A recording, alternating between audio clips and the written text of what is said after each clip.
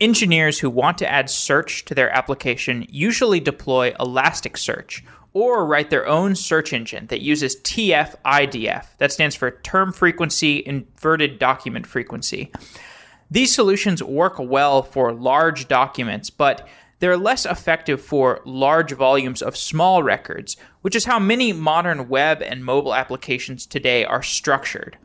In today's show, Julien Lemoine discusses how his company Algolia thinks about search. Algolia is a search-as-a-service company that gives developers an easier way to search on their websites and mobile applications. Full disclosure, Algolia is a sponsor of Software Engineering Daily. Now, before we get to this episode, a few things. Software Weekly is a newsletter that we put out every Sunday evening to condense what happened in the world of software over the previous week. You can sign up for Software Weekly or join our Slack community at softwareengineeringdaily.com. Also, Software Engineering Daily is looking for additional sponsors. If you are interested in advertising on the show, send me a message at softwareengineeringdaily@gmail.com.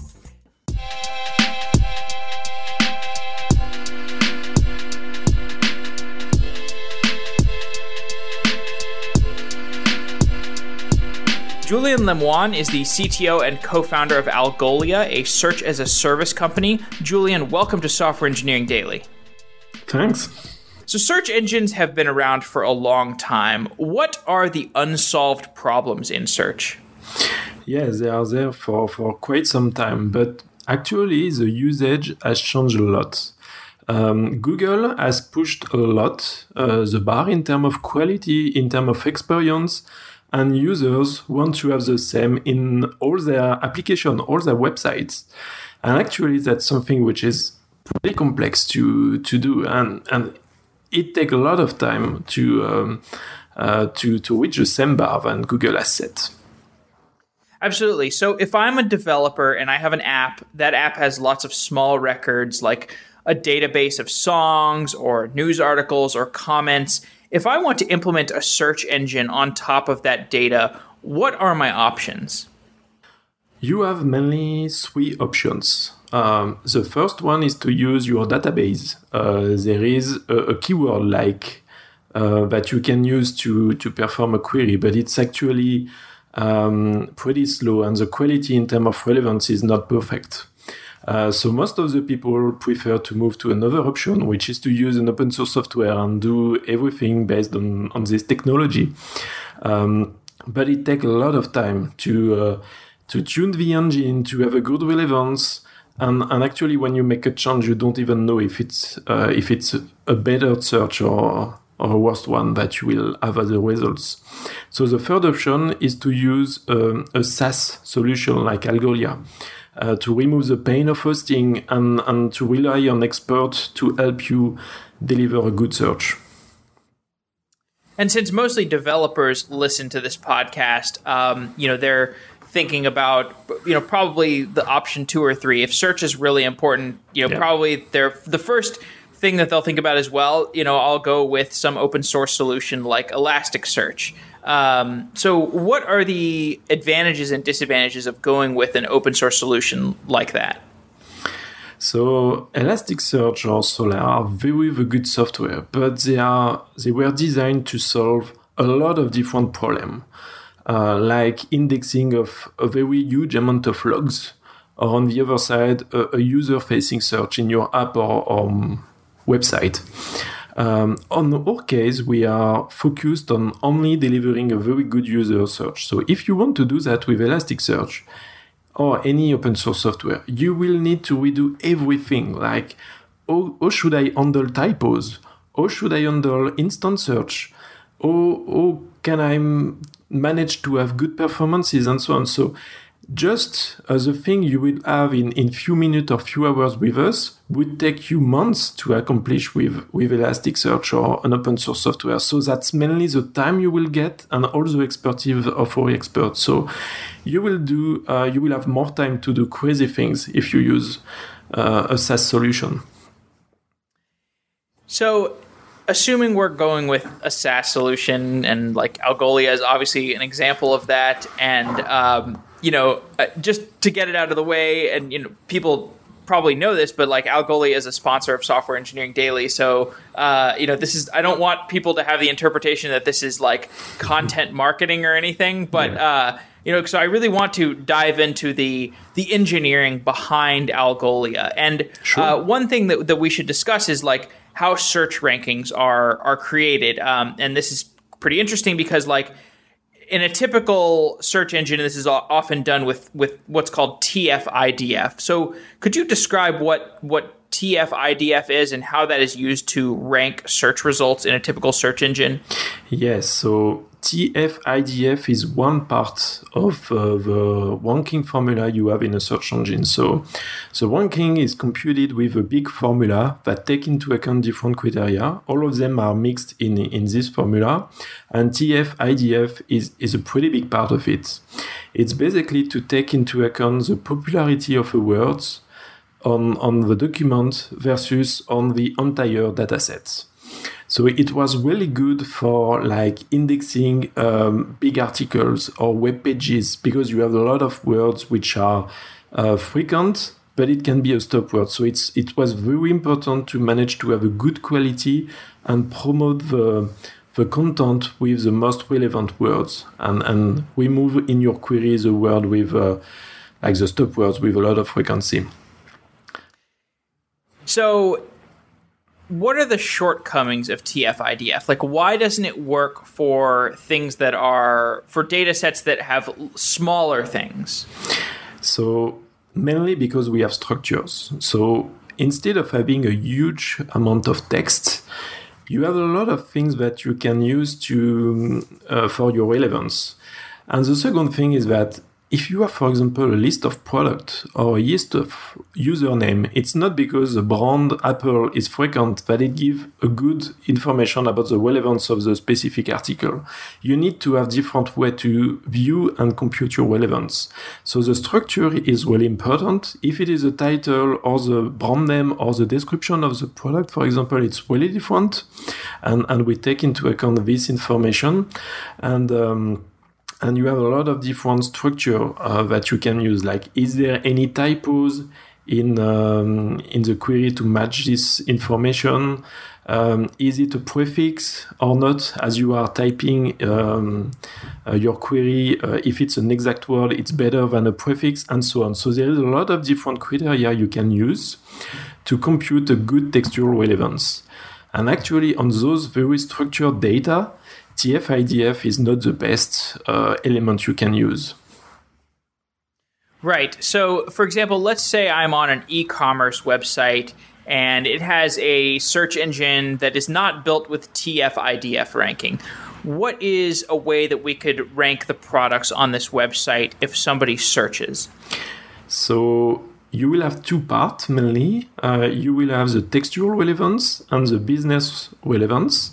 So what we usually apply when you don't have TF-IDF is to apply textual relevance. And if there is content with the same textual relevance, you will move to the business relevance, like the number of page view or the number of time a product was put in a cart.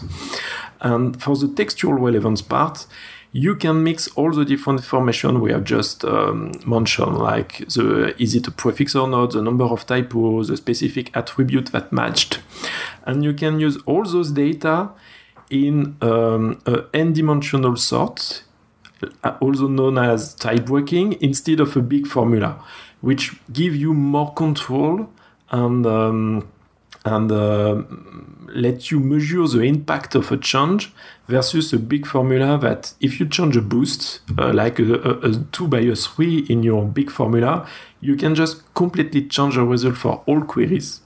If you just change the order of like typos will be applied after the attribute that matched, you exactly know what you are doing and you can exactly control what will be the impact on queries. Perfect. So at this point, we should talk about what Algolia is. Could you explain how the product works? Yes, sure. So Algolia is a hosted search platform with unique differentiator on the important aspect of user-facing search. we have developed an engine from scratch with performance and relevance in mind. So we already discussed a bit about relevance, but performance is also something that matters a lot for us. We try to track and optimize every milliseconds. But we are also a developer focused company. We are an API company. We provide API client in most important programming languages, and our support is done by engineers, by the product developers, and you know that you have someone that knows the product. Okay, great. So if I'm a company using Algolia, do you copy my entire database, or do you what are the phases? Like once I give you first of all, what data do I have to give you? What are the steps to indexing that data, and then at what point can I embed Algolia into my website? So you only need to send the subset you want to search for. So It's usually, if you are an e-commerce website, it's like the product description, the title, the brand, so all the things you want to use for search, plus the information you want to use for the ranking.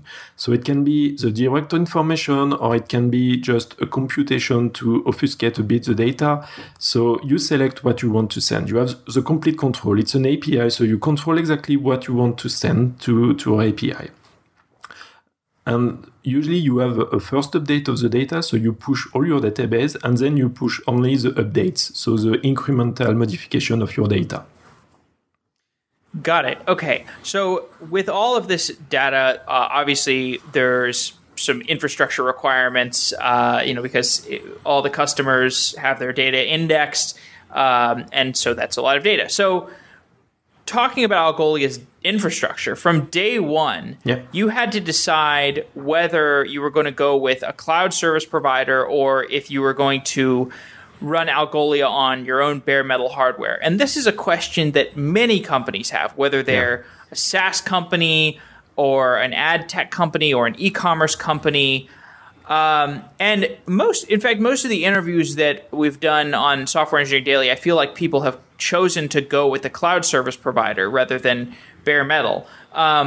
So it's quite an interesting decision that you did end up going with bare metal. So how are you framing this decision? How are you thinking about the decision between going with a cloud provider and bare metal?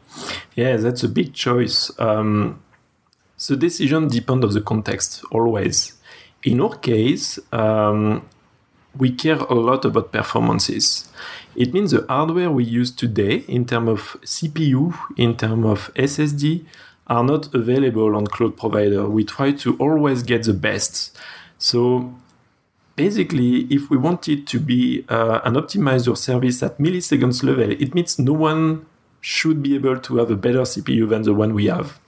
So basically, it means we need to be bare metal. We don't have any other options. So that was the first direction that bring some complexity on the table, because you don't have all the high, the available zones of cloud providers. So you need to build more things yourself to be highly available. But one of the very good consequence of being bare metal is that the price are very, very low compared to what you could get on a cloud provider. So it allows us to provide very competitive pricing with all the high availability layer we have built on top of bare metal hardware. Right. And Algolia ultimately went with bare metal hardware because, as I read in this blog post about Algolia, you guys consider your business to be linked to hardware. But I think of Algolia as essentially a software company. I mean, it's a software as a service. So explain how your business is tightly linked to hardware. So we sell a service which is based on hardware plus software. For sure, most of our time is to develop the software, and the software is a big part of the optimization, all the data structure we compute, all the algorithm we have that we optimize at the milliseconds level. But those algorithms, this software run on hardware. So if you can take the same software and just get like 30% better performance because you have a better hardware, you need to optimize both. We don't just optimize one thing. And actually, we go even further. We even optimize like the network layer. We optimize the DNS. We really see the big picture of the search. And we try to provide you something that you cannot do if you try to do it yourself. You cannot optimize all those layers. You will just optimize like the hardware or the software, but you won't be able to optimize all those layers. When you choose to run on bare metal, the question of availability becomes more interesting. High availability is much harder to maintain than if you go with something like AWS. I think, at least. AWS, you can set up infrastructure hooks to kind of take care of these problems. You can bring these problems into the software layer. But maybe that's incorrect. Maybe because you're managing your own infrastructure, actually availability becomes easier in some sense. So how do you design high availability infrastructure on bare metal? Yeah, that's exactly true. It's easier to get high availability in a cloud provider because you have a lot of things that are automatically provided, like a machine in different availability zone, a load balancer between them, and so on. But since day one, we wanted to do better than what cloud provider can propose. For example, we try to be on 3 different providers with 3 different autonomous systems, 2 different DNS providers. So we try to have a very high layer of redundancy. Of course, it was not done at day one because it's a very long road to build all those layers of high availability. And the first one was the software. And in the software, we need to replicate the data to be highly available. We cannot just send the data on one bare metal machines and just think the machine will never be down. Actually, we have a lot of downtime on our machines. It's just the hardware. So we replicate a lot of the data between machines, and we have a factor 3 replication. And each time you have an API call, we replicate it on 3 different machines, 3 different hardwares, and later on different providers, different autonomous systems. Great. And Algolia maintains an architectural split between the indexing and the actual searches. For listeners who are not familiar with search and how search works, explain these 2 aspects of building a search engine, like the indexing process versus the actual search process. Explain why it's useful to divide these 2 aspects of search. Sure. So one of the things with search engine is that it's very intensive in terms of CPU, it's very intensive in terms of disk, and it's very intensive in terms of memory. That's why the hardware is important. One of the things which is really difficult is that most of the time you have a lot of indexing operation. Those indexing operations require memory and disk. And for your search queries, you require memory and disk. So you have a competition between both. And it's pretty common for people that operate a search engine at one point to have indexing that impacts the performance of search, which is pretty bad, and it's something that everyone tries to avoid. So we have developed 2 things to work on that.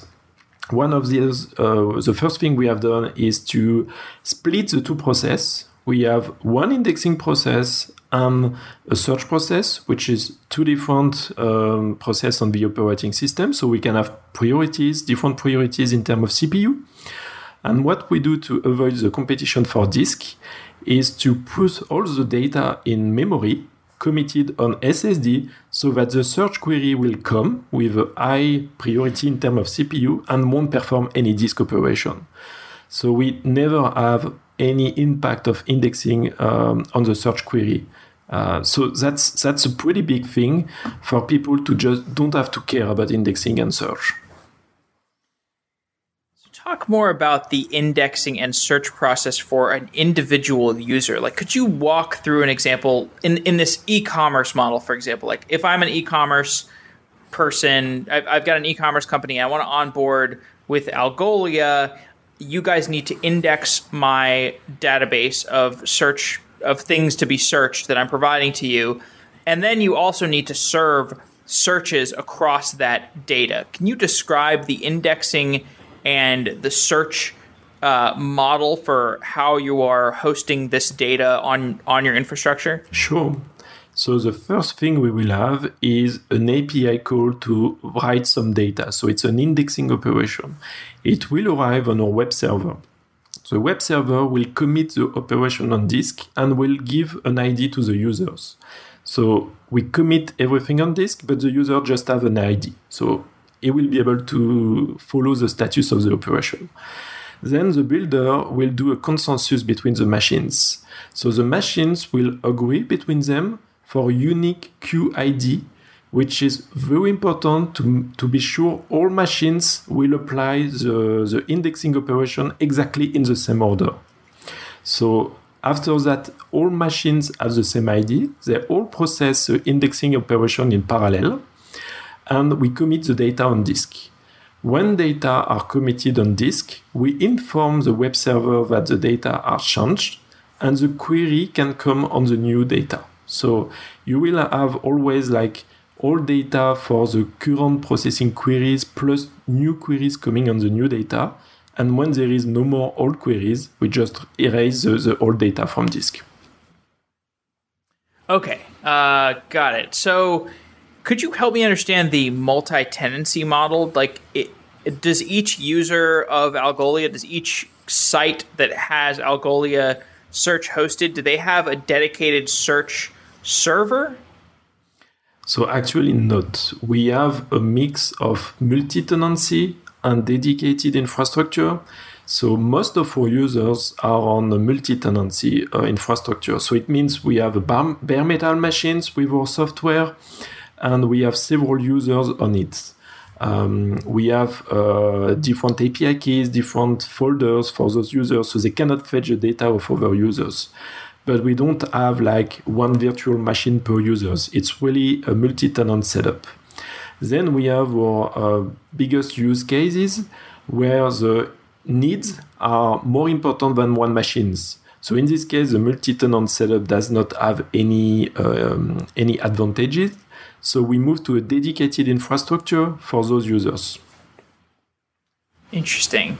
So in order to maintain this high availability philosophy, I think testing is really important. And there's a post on StackShare where you discussed this some. You mentioned some probes that you've set up on Google App Engine, and these probes are constantly indexing and querying your cluster. Could you describe this testing feature in more detail and describe how it stress tests your stack and how it uncovers problems? Sure. So we started with App Engines.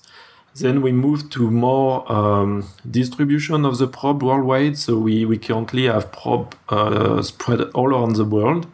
All those probes target each of our clusters, and each cluster received a bunch of indexing search operation per second, which means we always try the API and we'll always measure the performance of indexing, of search, the availability of the API to be sure it's always work as expected, and on all the different clusters we have worldwide. So we have all those probes that target all our different clusters just to ensure that it's just working well.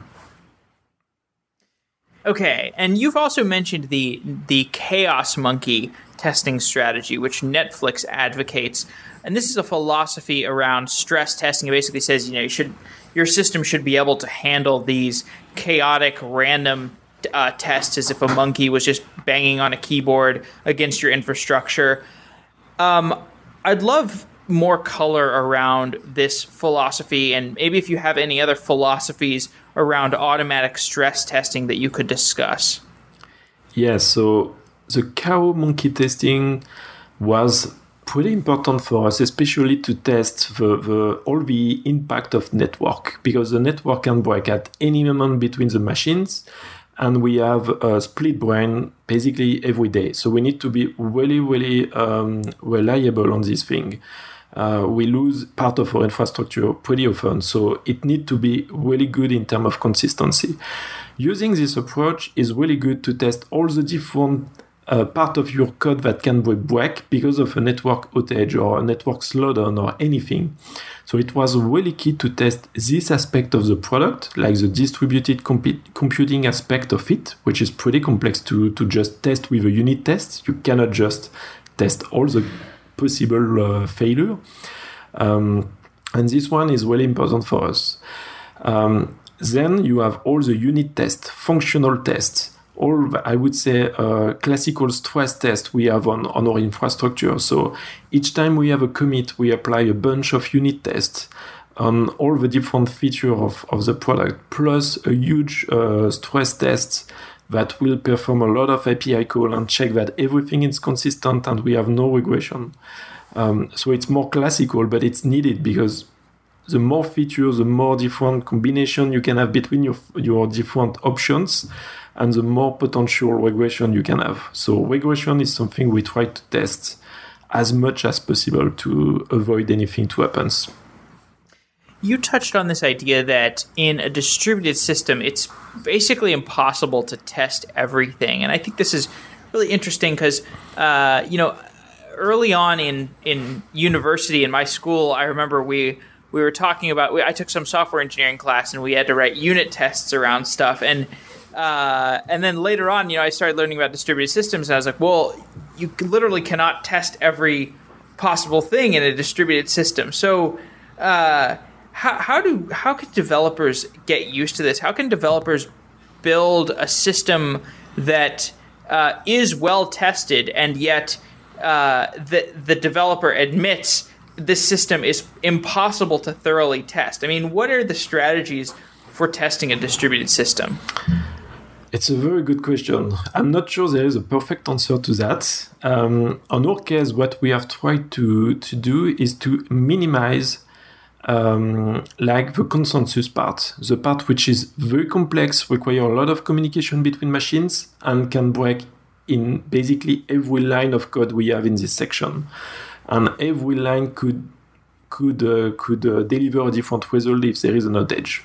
So if you minimize this section and try to just have it as solid as possible in production on hundreds of servers, thousands of providers, the more load you have on your machines, the more bugs you will find. And even with a monkey testing approach, even with unit tests, even with functional tests, we were not able to just detect all the potential bugs. We have some bugs that we discovered in production and we have fixed later on.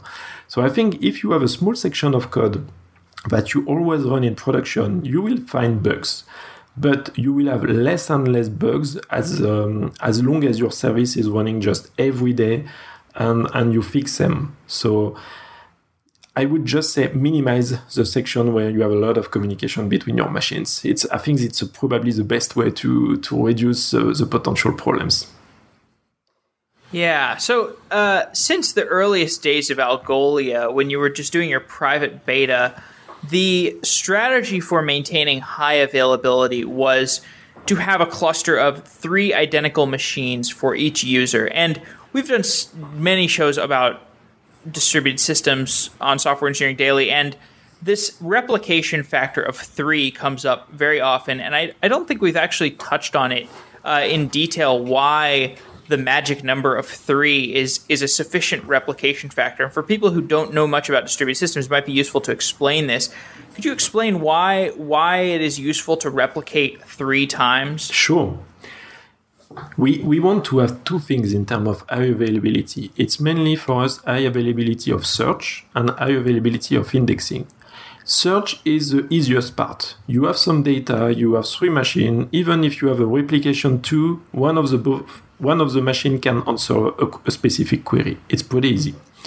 When it comes to indexing, it's more complex. You need to have a write operation which is consistent. You need to be 100% sure it will be applied exactly in the same order in all machines. So it means you need to have a vote between machines to give an ID to this specific job, and all machines will agree on the ID. In order to do a vote, you need to have a majority. If you have 1 machine, you cannot do anything. It's just impossible. If you have 2 machines, you have an issue. If you have a vote of 1, you cannot do anything. So you cannot operate with 2 machines. You cannot tolerate a failure. If you have 3 machines, you have a majority of 2, which means that you are able to continue attribute those ID if 1 machine is down. So 3 is the minimum factor of replication to be able to have a high availability of indexing. That's why we choose this number in order to have the at least high availability of indexing, and don't have a high cost of infrastructure, because then you can replicate to factor 5, for example, to tolerate 2 hardware failure. But the cost is pretty expensive. It means you will replicate everything a lot more. So it's a matter of balance between cost and high availability. So to put it more generally, the idea of a replication factor of 3 is because if you have an inconsistency between your different servers, if you just had a replication factor of 2 and there was an inconsistency between these 2 servers, you would have no idea how to select between the 2. You would have no idea which one is the source of truth. Yes. But since you maintain a replication factor of 3, you can compare the results of the 3 servers, and if there's a vote of 2 to 1, then you know that the third server is the minority is the one that's wrong, and you can just say, hey, you're wrong, update yourself. Exactly, yeah. So you mentioned something about hardware failures and needing a replication factor of 5 for hardware failures. Can you explain why that's the case?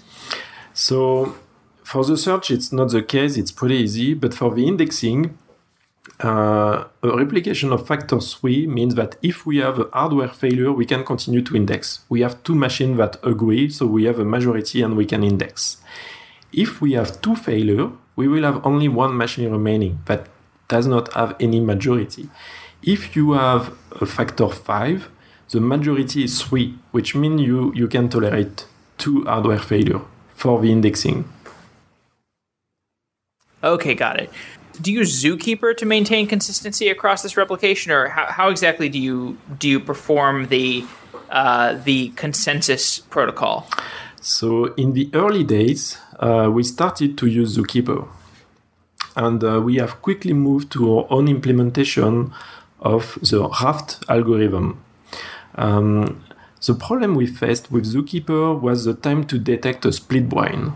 So like 2 machines on one side and the third machine on the other side. Zookeeper is pretty good at doing this job, but it takes like a lot of time. It takes several seconds to identify this split brain situation. In our case, we want to detect this situation at the milliseconds level to act really fast and avoid any issue of the split brain. If you take some time, you can have some inconsistency because you did not detect that there were an inconsistency, a split brain. That's why we have developed our own implementation. It's mainly because, again, of performances and to be able to detect that at the milliseconds level.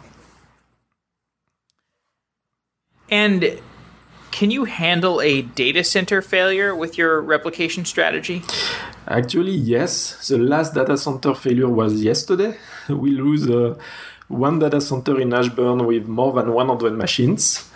So a pretty big impact in terms of the percentage of infrastructure impacted, but there were just no consequence on the service.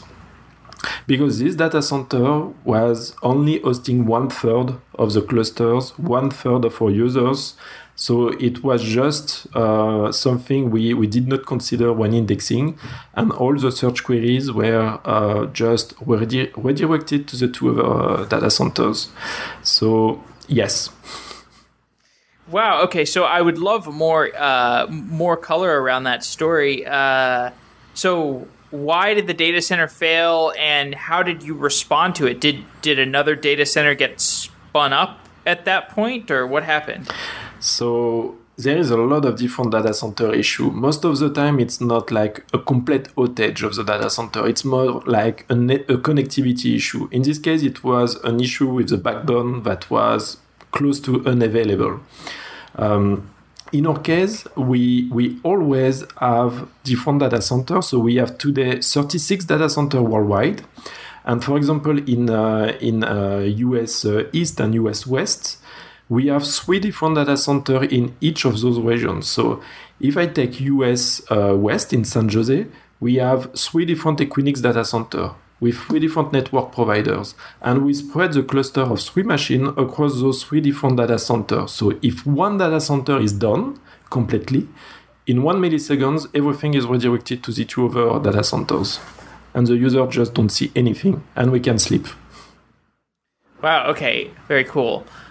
So what was the response process? Like, how did you eventually did the data center come back online after a while? Yes. Like, was there any data loss?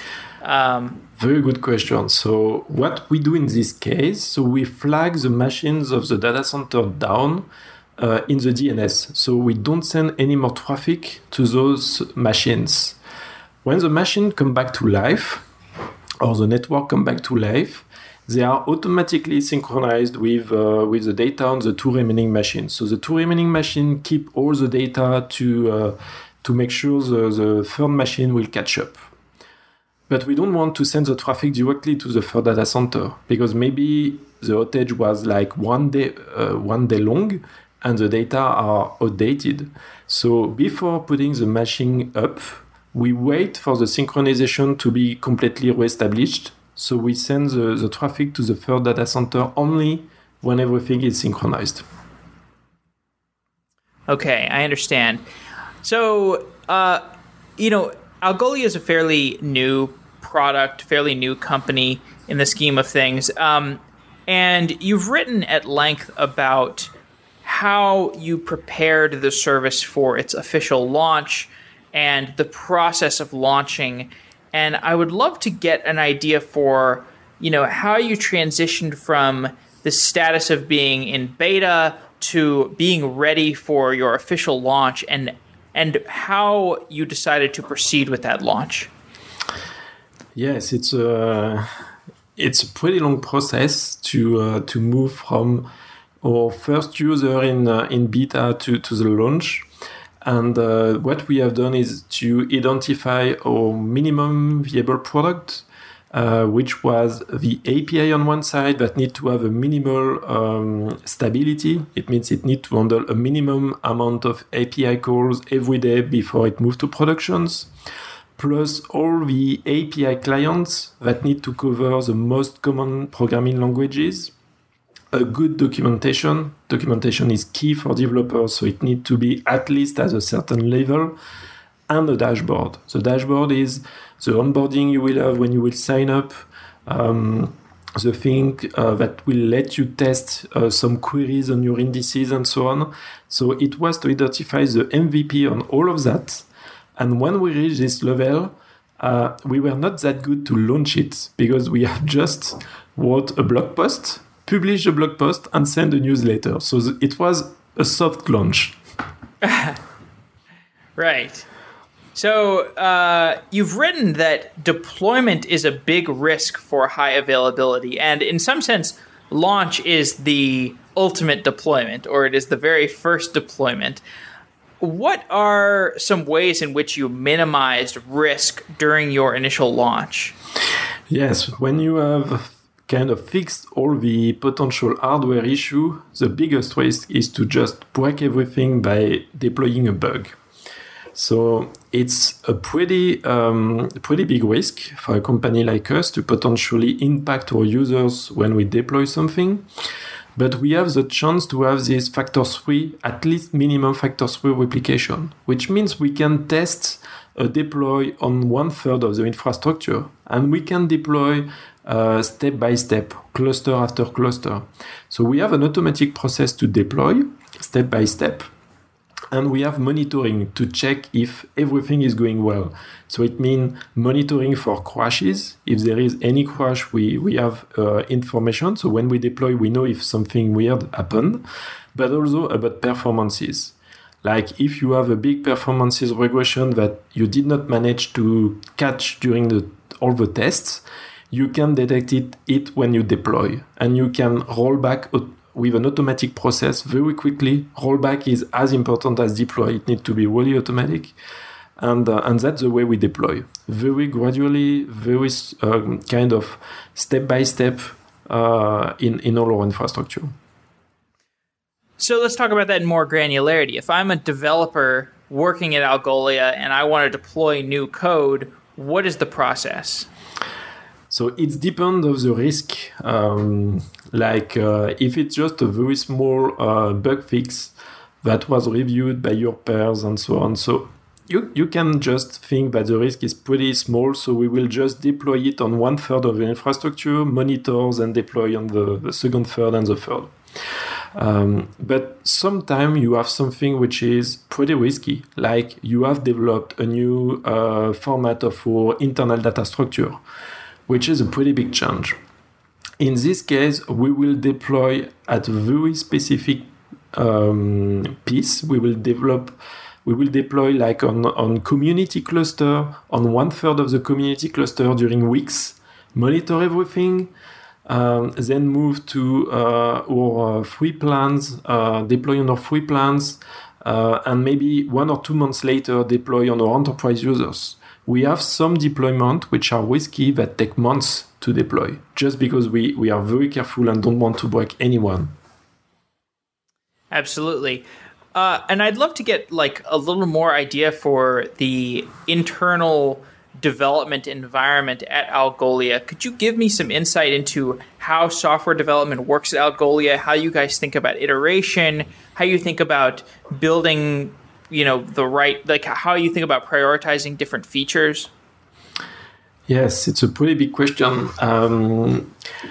So we use all the standard tools like GitHub for commit, tracking issue, and with pull request and branches to deploy specific feature or modification of the software.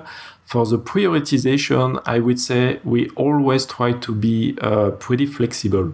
We always try to think long term. When we have a feature that enter, like some user ask for specific features, we try to always understand what problem are they looking for. What do they want to solve? Then we look for the long term. Is this modification of the product something that will help us on the long term? Is it something that makes sense? Or is it more like a quick hack for a very specific problem? When it's a specific hack, we try to never do it. We want to have like a long-term vision of the modification we are doing to be sure we are here for the long term and build a product for the long term. Not like a product that will have 1,000 features in 1 year and that no one will be able to understand.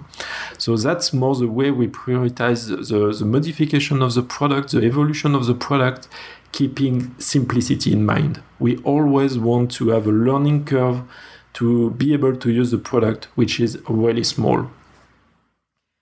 The tension between long-term thinking and the short-term local maxima feature development is pretty interesting, and I think this is best perhaps epitomized by the lean startup thinking in contrast with maybe something like how Peter Thiel talks about things in 0 to 1, where he says, lean startup, local maxima thinking is perhaps overrated. If you just think about, these short-term experiments and like just optimizing for the best results in these short-term experiments is not the way to go.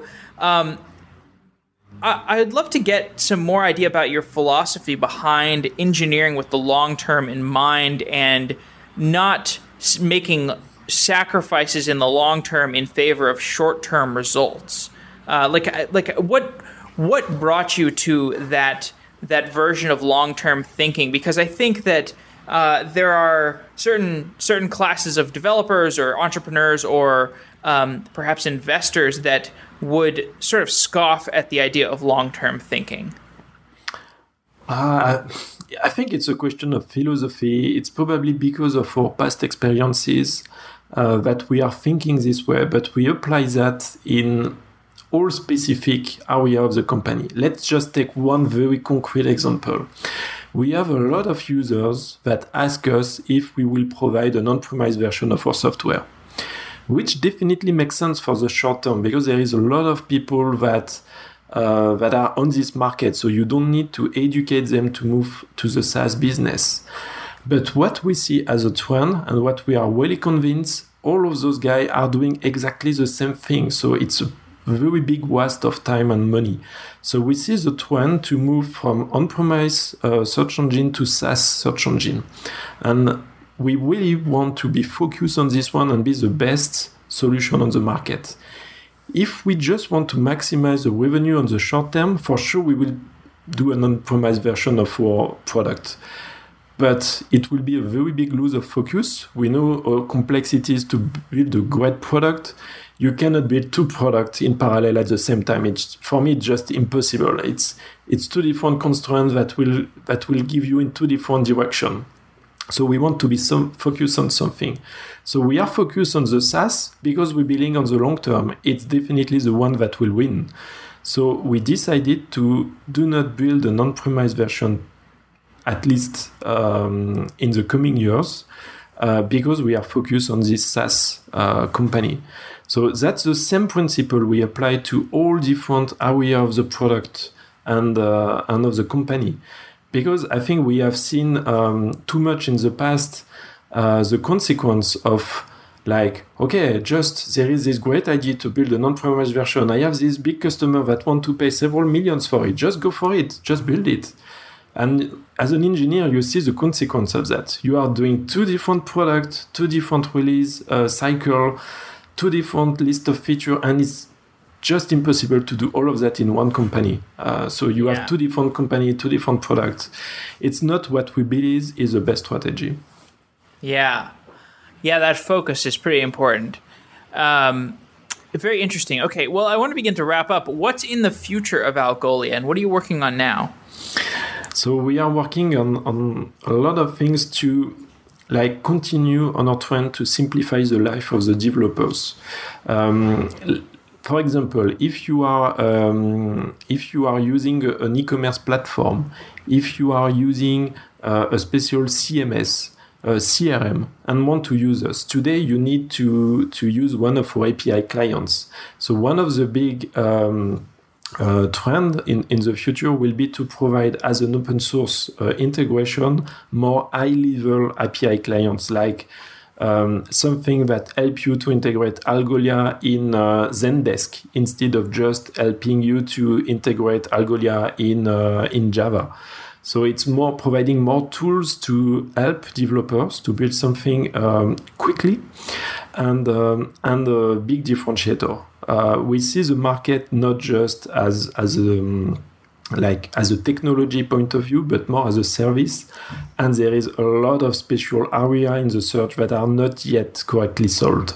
So our goal will be to tackle all of those specific challenges in terms of problem to solve in the coming years, and there is a lot. Totally. Yeah, we've done all these shows recently where it seems like integrations are becoming this really interesting area of product development and monetization. I mean, you see like Slack and Gitter having points of integration as being really defining characteristics. You know, things like Trello and Asana, and then there's of course services like Segment that does like integration for analytics. It's quite interesting because you have all these SaaS products. You know, the average technology company is buying more and more SaaS products, and you want these products to work really well together. And it seems like we're moving towards this harmonious area where the SaaS products do actually work together and they do make strong efforts to integrate with each other. Yes, definitely. And it's an opportunity to create an ecosystem. Today we see our first company that build some integration and sell those integration on top of our platform. So it means you can create opportunity for other companies to build a business on top of an API. Like some analytics company are building some dashboard on top of Stripe. So it's exactly the same trend to see more an opportunity to use a service to build more added value in a specific vertical. We cannot build all vertical enough. We are there to build the good platforms, the good tools to let developers build added value on top of us. It's quite interesting. Okay, well, Julien, thanks for coming on the show. This has been a really interesting conversation. I'm a fan of Algolia, and I want to thank you guys again for sponsoring our show. Thank you.